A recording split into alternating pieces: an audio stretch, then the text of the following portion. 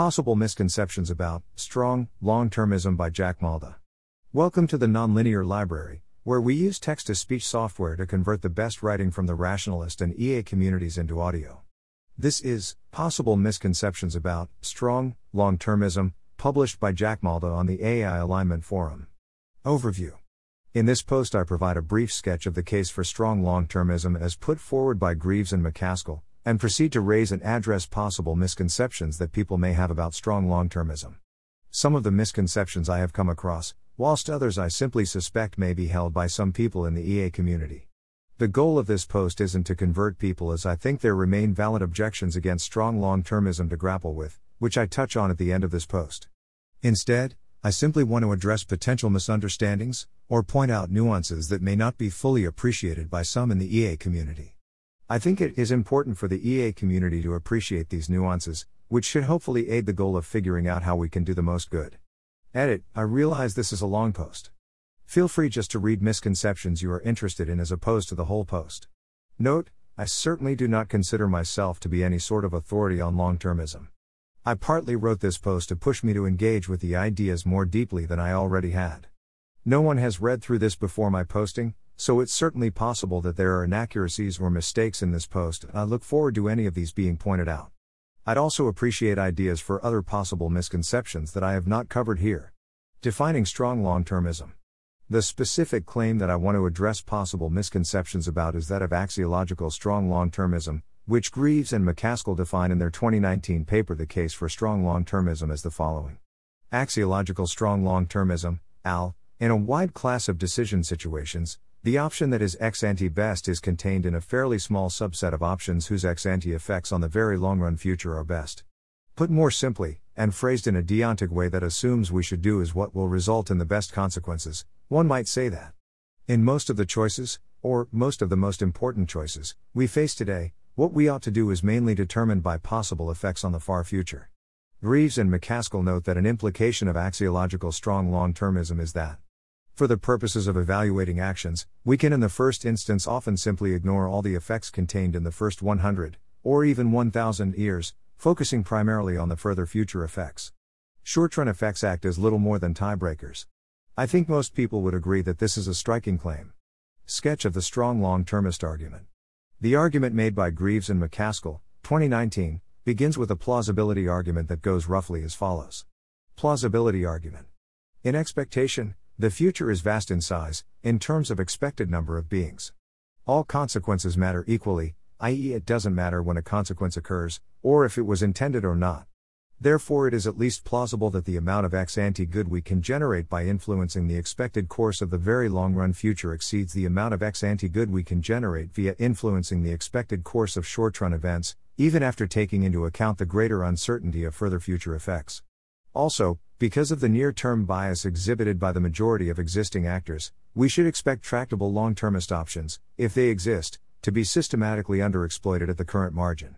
The authors then consider the intractability objection, that it is essentially impossible to significantly influence the long-term future ex-ante, perhaps because the magnitude of the effects of one's actions, in expected value difference terms, decays with time, or washes out, and sufficiently quickly as to make short-term effects dominate expected value.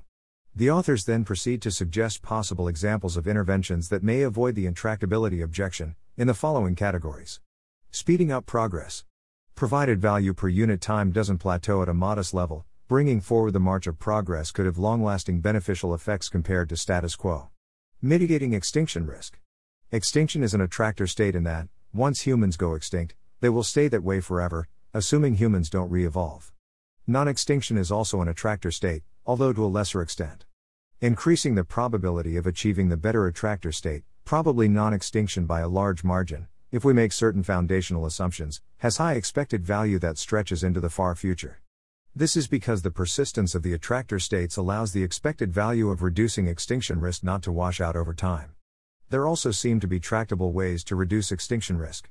Steering towards a better rather than a worse attractor state in contexts that do not involve a threat of extinction, including mitigating climate change. Climate change could result in a slower long-run growth rate or permanently reduce the planet's carrying capacity. Ensuring institutions that may be developed in the next century or two are constituted in ways that are better for well-being than others. Institutions could persist indefinitely. Ensuring advanced AI has goals that are conducive to well-being. AI could persist indefinitely and exert very significant control over human affairs. Funding research into long-termist interventions, saving money to fund future opportunities. Possible misconceptions. Henceforth I will simply refer to long-termism to mean strong long-termism, and to long-termists to be people who act according to strong long-termism. Long-termists have to predict the far future. Possible misconception. Trying to influence the far future is pointless because it is impossible to forecast that far. My response: considering far future effects doesn't necessarily require predicting what will happen in the far future. Note that most of Greaves and MacAskill's long-termist interventions involve steering towards or away from certain attractor states that, when you enter them, you tend to persist in them for a very long time, if not forever. The persistence of these attractor states is what allows these interventions to avoid the washing out of expected value over time. A key thing to notice is that some of these attractor states could realistically be entered in the near future. Nuclear war could feasibly happen tomorrow. Climate change is an ongoing phenomenon, and catastrophic climate change could happen within decades. In The Precipice, Toby Ord places the probability of an existential catastrophe occurring within the next 100 years at 1 in 6, which is concerningly high. Ord is not in the business of forecasting events beyond a 100-year time horizon, nor does he have to be. These existential threats affect the far future on account of the persistence of their effects if they occur, but not on account of the fact that they might happen in the far future. Therefore, whilst it is true that a claim has to be made about the far future, namely that we are unlikely to ever properly recover from existential catastrophes, this claim seems less strong than a claim that some particular event will happen in the far future. Having said that, not all long-termist interventions involve attractor states. Speeding up progress becomes a credible long-termist intervention provided the value of the future, per century, is much higher in the far future than it is today, perhaps due to space settlement or because some form of enhancement renders future people capable of much higher levels of well-being. The plausibility of speeding up progress being a credible long-termist intervention then appears to depend on somewhat speculative claims about what will happen in the, potentially far, future. Cluelessness affects long-termists more than short-termists. Possible misconception. When we peer into the far future, there are just too many complex factors at play to be able to know that what we're doing is actually good. Therefore, we should just do interventions based on their short-term effects. My response: every intervention has long-term effects, even interventions that are chosen based on their short-term effects. It often doesn't seem reasonable to ignore these long-term effects. Therefore, cluelessness is often a problem for short-termists, just as it is for long-termists. It can be tempting to claim that we can't be very confident at all about long-term effects, and therefore that we should just ignore them and decide to do interventions that have the best short-term effects. There are indeed scenarios when we can safely ignore long-term effects.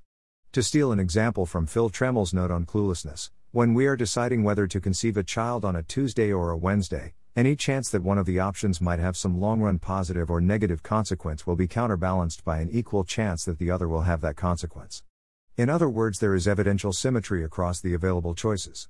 Hilary Greaves has dubbed such a scenario simple cluelessness, and argues, in this case, that we are justified in ignoring long-run effects. However, it seems that often we don't have such evidential symmetry. In the conception example, we simply can't say anything about the long-term effects of choosing to conceive a child on a particular day, and so we have evidential symmetry. But what about, say, giving money to the Against Malaria Foundation? It seems that we can say some things about both the short-term and long-term effects of doing so. We can reasonably say that giving to AMF will save lives and therefore probably have long-term population effects. We can reasonably say that population changes should impact on things like climate change, animal welfare, and economic growth. We can also say that the total magnitude of these indirect, unintended, effects is very likely to exceed the magnitude of the direct, intended, effects, namely averting deaths due to malaria. We perhaps can't, however, feel justified in saying that the net effect of all of these impacts is positive in terms of value, even in expectation. There are just too many foreseeable effects that might plausibly go in different directions and that seem large in expected magnitude. Forming a realistic credence on even the sign of the net value of giving to AMF seems pretty hopeless. This scenario is what Greaves calls complex cluelessness, and she feels that this poses a problem for someone who wants to do the most good by giving to AMF. Can we just ignore all of those indirect effects because we can't actually quantify them, and just go with the direct effects that we can quantify, averting death due to malaria? Well, this seems questionable. Imagine an omniscient being carries out a perfect cost-benefit analysis of giving to AMF which accurately includes impacts on saving people from malaria, climate change, animal welfare and economic growth, i.e. the things we might reasonably think will be impacted by giving to AMF. Now imagine the omniscient being blurs out all of the analysis, except the direct effect of saving lives, before handing the analysis to you. Personally, because I know that the foreseeable indirect effects make up the vast majority of the total value and could in certain cases realistically be negative, I wouldn't feel comfortable just going with the one direct effect I can see. I would feel completely clueless about whether I should give to AMF or not. Furthermore, this blurred position seems to be the one we are currently in with regards to Give Wells' analysis of AMF. I'm not absolutely sure that this cluelessness critique of AMF is justified, but I do think that thinking in this way illustrates that cluelessness can be a problem for short-termists, and that there seems to be no real reason why the problem should be more salient for long-termists. Every intervention has long-term effects, and deep uncertainty of these effects is often problematic for us when deciding how to do the most good. Greaves actually argues that it might be the case that deliberately trying to beneficially influence the course of the very far future might allow us to find interventions where we more robustly have some clue that what we're doing is beneficial, and of how beneficial it is. In other words, Greaves thinks that cluelessness may be less of a problem for long-termists. This may be the case as, for many long-termist interventions, the direct, intended impact may be so large in expected value as to outweigh the indirect, unintended, impacts. For example, AI alignment research may be so good in expected value as to nullify relatively insubstantial concerns of indirect harm of engaging in such research. Overall, I'm not sure if cluelessness is less of an issue for long-termists, but it seems possible. Long-termists have to ignore non-human animals. Possible misconception: I'm mainly concerned about preventing suffering of non-human animals, but long-termism is a philosophy centered around humans. Therefore, I'm not really interested. My response: long-termists shouldn't ignore non-human animals. It is plausible that there are things we can do to address valid concerns about the suffering of non-human animals in the far future. More research into the tractability of certain interventions could have high expected value. A nitpick I have with Greaves and MacAskill's paper is that they don't mention non-human animals. For example, when they are arguing that the future is vast in expectation, they say, it should be uncontroversial that there is a vast number of expected beings in the future of human civilization. I take this to imply that they restrict their analysis to humans. I see some possible reasons for this. In aiming to introduce long-termism to the non-EA academic world, the authors decided to focus on humans in order to make the core argument seems less weird, or remain conservative in terms of numbers of beings so as to make the argument more convincing. For some reason, non-human animals aren't as relevant from a long-termist point of view. The first reason is a possibility, and it may be fair. The second reason is an interesting possibility. It could be the case if perhaps there aren't a vast number of expected non-human animals in the future. It does indeed seem possible that farmed animals may cease to exist in the future on account of being made redundant due to cultivated meat, although I certainly wouldn't be sure of this given some of the technical problems with scaling up cultivated meat to become cost competitive with cheap animal meat. Wild animals seem highly likely to continue to exist for a long time, and currently vastly outnumber humans. Therefore, it seems that we should consider non-human animals, and perhaps particularly wild animals, when aiming to ensure that the long-term future goes well. The next question to ask then is if there are attractor states for non-human animals that differ in terms of value. I think there are. For example, just as with humans, non-human animal extinction and non-extinction are both attractor states. It is plausible that the extinction of both farmed and wild animals is better than existence, as some have suggested that wild animals tend to experience far more suffering than pleasure, and it is clear that factory-farmed animals undergo significant suffering. Therefore, causing non-human animal extinction may have high value. Even if some non-human animals do have positive welfare, it may be better to err on the side of caution and cause them to go extinct, making use of any resources or space that is freed up to support beings that have greater capacity for welfare and that are at lower risk of being exploited, for example humans, although this may not be desirable under certain population axiologies. The next question then is if we can tractably cause the extinction of non-human animals.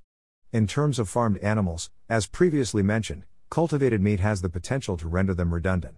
Further research into overcoming the technical difficulties of scaling cultivated meat could have high expected value. In terms of wild animals, mass sterilization could theoretically help us achieve their extinction. However, the tractability of causing wild animals to go extinct, and the indirect effects of doing so, are uncertain. Overall, one could argue that making non-human animals go extinct may be less urgent than mitigating existential risk, as the former can be done at any time, although I do think it might be particularly difficult to do if we have spread to the stars and brought non-human animals with us. There are potential long-termist interventions that have a non-human animal focus and that don't center around ensuring their extinction. Tobias Bauman suggests that expanding the moral circle to include non-human animals might be a credible long-termist intervention, as a good long-term future for all sentient beings may be unlikely as long as people think it is right to disregard the interests of animals for frivolous reasons such as the taste of meat. Non-human animals are moral patients that are essentially at our will, and it seems plausible that there are non-extinction attractor states for these animals. For example, future constitutions might, or might not, explicitly include protections for non-human animals, and then persist for a very long time. Depending on whether they include protections or not, the fate of non-human animals in the far future could be vastly better or worse. Trying to ensure that future constitutions do provide protections for non-human animals might require us to expand the moral circle such that a significant proportion of society believes non-human animals to have moral value. It isn't clear, however, how tractable moral circle expansion is, and further research on this could be valuable. Finally, it is worth noting that some of Greaves and MacAskill's proposed long-termist interventions could help reduce animal suffering, even if that isn't the main justification for carrying them out. For example, aligned superintelligent AI could help us effectively help animals. Long-termists won't reduce suffering today. Possible misconception: Greaves and MacAskill say we can ignore short-term effects. That means long-termists will never reduce current suffering. This seems repugnant. My response: it is indeed true that ignoring short-term effects means ignoring current suffering, and people may be justified in finding this repugnant. However, it is worth noting that it is possible that long-termists may end up reducing suffering today as a byproduct of trying to improve the far future. It isn't clear, however, that this is the case when reducing existential risk. In any case, it is important to remember that long-termists only claim long-termism is true on the current margin. Greaves and MacAskill's claim that we can ignore all the effects contained in the first 100, or even 1,000, years is certainly a striking claim. Essentially, they claim this because the magnitude of short-term effects we can tractably influence will simply pale in comparison to the magnitude of the long-term effects we can tractably influence, if strong long-termism is true. It is natural to jump to the conclusion that this necessarily means long-termists won't reduce suffering today. It is indeed true that Greaves and MacAskill's claim implies that long-termists shouldn't concern themselves with current suffering. Remember, I am referring to the strong version of long-termism here. One could be forgiven in finding this repugnant, and it makes me feel somewhat uneasy myself. However, it is worth noting that it is possible that long-termists may end up reducing suffering today as a byproduct of trying to improve the far future.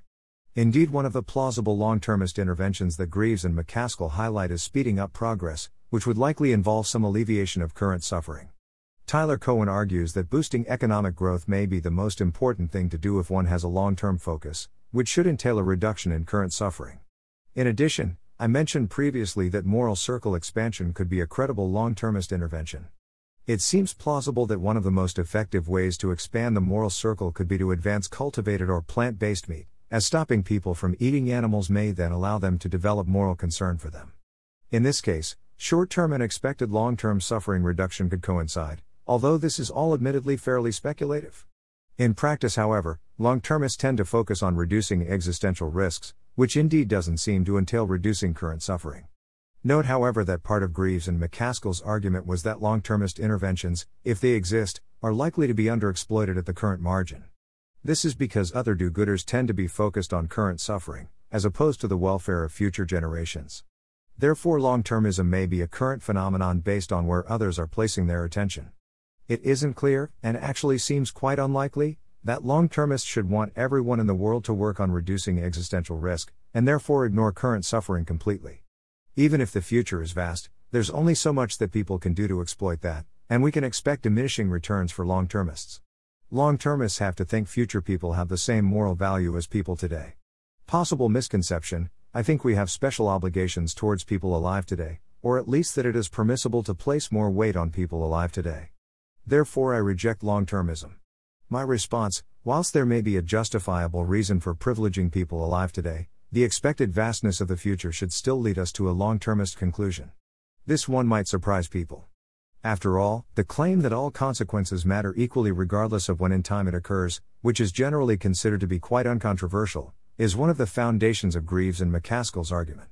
I contend, however, that you don't need this assumption for long-termism to remain valid. My explanation for this is essentially based on Andreas Mogenson's paper The Only Ethical Argument for Positive Delta. Delta in this context is the rate of pure time preference and reflects the extent to which a unit of utility or welfare accruing in the future is valued less than an equal unit of utility enjoyed today.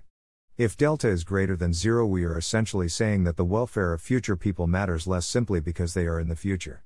If delta equals 0, equal units of utility are valued equally, regardless of when they occur. In his paper, Mogenson argues that a positive delta may be justifiable in terms of agent-relative reasons, and furthermore that this seems to be the only credible ethical argument for positive delta. The basic idea here is that we may have justification for being partial to certain individuals, such as our children. For example, if someone chooses to save their child from a burning building as opposed to two children they don't know from a separate building, we tend not to judge them, and in fact we might even think they did the right thing. Applying this partiality thinking to the world community now, Mogenson argues that we may be justified in caring more about the next generation than those in succeeding generations. Mogenson calls this discounting for kinship. Importantly, however, Mogenson notes that under such discounting we shouldn't be valuing the welfare of one of our distant descendants any less than the welfare of some stranger who is currently alive today. These two people seem similarly distant from us, just across different dimensions. Therefore, provided we care about strangers at least to some extent, which seems reasonable, we should also care about distant descendants. So, whilst delta can be greater than 0, it should decline very quickly over time when discounting the future, to allow for distant descendants to have adequate value. Given this, if the future is indeed vast in expectation and there are tractable ways to influence the far future, the long-termist thesis should remain valid. Long-termists must be consequentialists. Possible misconception: the long-termist argument seems to rest on some naive addition of expected utilities over time. As someone who doesn't feel comfortable with maximizing consequentialism, I reject long-termism. My response: a particular concern for the future may be justified using other ethical theories including deontology and virtue ethics. Toby Ord has put forward arguments for why reducing existential risk may be very important for deontologists and virtue ethicists. These arguments also seem to be applicable to long-termism more generally. In The Precipice, Ord highlights a deontological foundation for reducing existential risk by raising Edmund Burke's idea of a partnership of the generations. Burke, one of the founders of political conservatism, wrote about how humanity's remarkable success has relied on intergenerational cooperation, with each generation building on the work of those that have come before. In 1790, Burke wrote of society: "It is a partnership in all science, a partnership in all art, a partnership in every virtue, and in all perfection. As the ends of such a partnership cannot be obtained except in many generations, it becomes a partnership not only between those who are living, but between those who are living, those who are dead, and those who are to be born." Ord highlights that such an idea might give us reasons to safeguard humanity that are grounded in our past, obligations to our grandparents, as well as our grandchildren. Ord suggests that we might have a duty to repay a debt to past generations by paying it forward to future generations. Ord also appeals to the virtues of humanity, likening humanity's current situation to that of an adolescent that is often incredibly impatient and imprudent. Ord writes, "Our lack of regard for risks to our entire future is a deficiency of prudence. When we put the interests of our current generation far above those of the generations to follow, we display our lack of patience. When we recognize the importance of our future yet still fail to prioritize it, it is a failure of self-discipline. When a backward step makes us give up on our future, or assume it to be worthless, we show a lack of hope and perseverance, as well as a lack of responsibility for our own actions." Ord hopes that we can grow from an impatient, imprudent adolescent to a wiser, more mature adult, and that this will necessarily require a greater focus on the future of humanity. Long-termists must be total utilitarians. Possible misconception: reducing extinction risk is only astronomically important if one accepts total utilitarianism, which I reject. Therefore, I'm not convinced by long-termism. My response: it may be that there are tractable long-termist interventions that improve average future well-being, conditional on humanity not going prematurely extinct. These will be good by the lights of many population axiologies. Okay, so this isn't actually my response, this is covered in Greaves and MacAskill's paper. They concede that the astronomical value of reducing extinction risk relies on a total utilitarianism axiology. This is because the leading alternative view, a person affecting one, doesn't find extinction to be astronomically bad.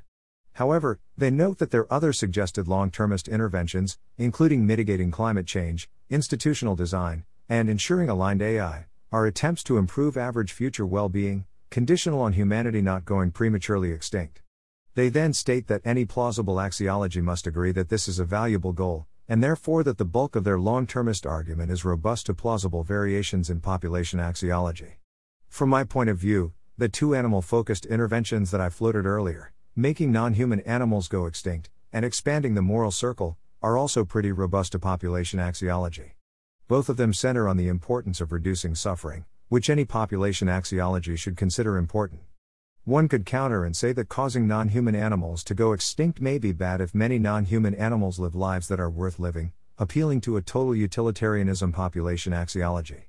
However, as I stated earlier, even if some non-human animals do have positive welfare, it may be better to err on the side of caution and cause them to go extinct, making use of any resources or space that is freed up to support beings that have greater capacity for welfare and that are at lower risk of being exploited, for example humans. Long-termists must be classical utilitarians. Possible misconception: I think it is more valuable to improve the well-being of those with lower well-being. I'm a prioritarian. Therefore I think it more valuable to improve the lives of those in extreme poverty today, as opposed to future people who will be better off. My response: it isn't clear that future people will in fact be better off. Also, the prioritarian weighting may need to be quite extreme to avoid the long-termist conclusion. Again, not actually my response. This is also covered in Greaves and MacAskill's paper, and given that they word this pretty well, I'm stealing much of their wording here. The authors first note that there are serious possibilities that future people will be even worse off than the poorest people today, for example, because of climate change, misaligned artificial general superintelligence, or domination by a repressive global political regime. They also note that many of their contenders for long-termist interventions are precisely aimed at improving the plight of these very badly off possible future people, or reducing the chance that they have terrible as opposed to flourishing lives.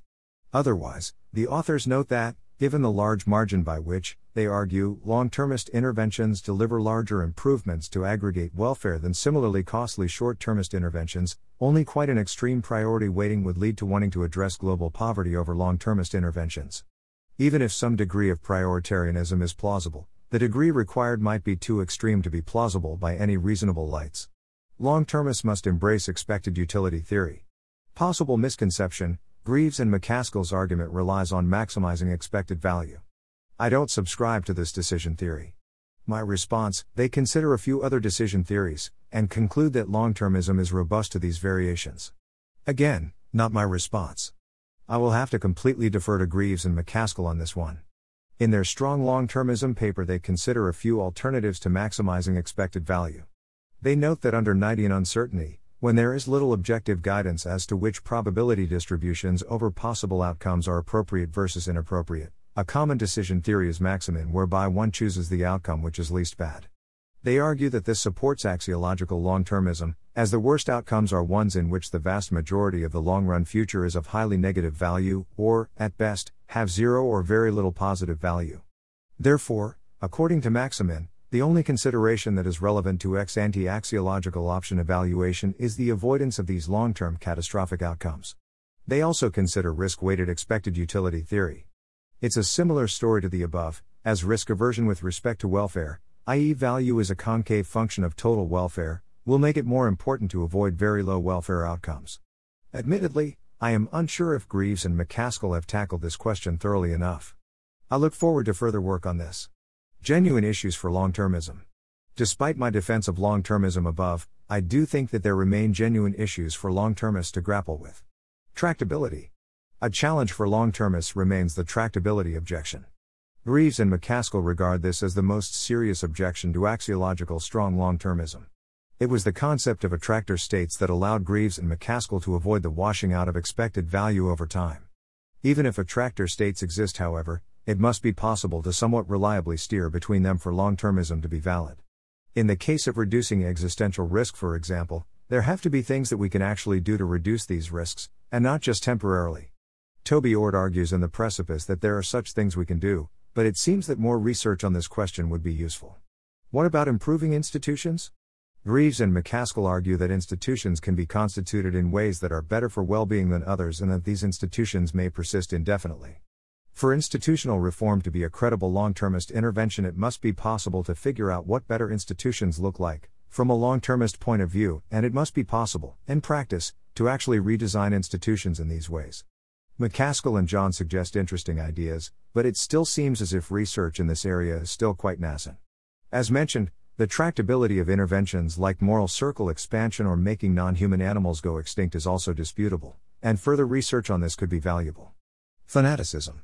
In the epistemic challenge to long-termism, Christian Tarzny develops a simple model in which the future gets continually harder to predict, and then considers if this means that the expected value of our present options is mainly determined by short-term considerations. Tarzny's conclusion is that expected value maximizers should indeed be long-termists.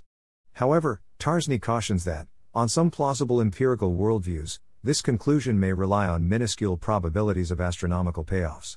Whether expected value maximization is the correct decision theory in such cases isn't necessarily clear, and is a question that philosophers continue to grapple with.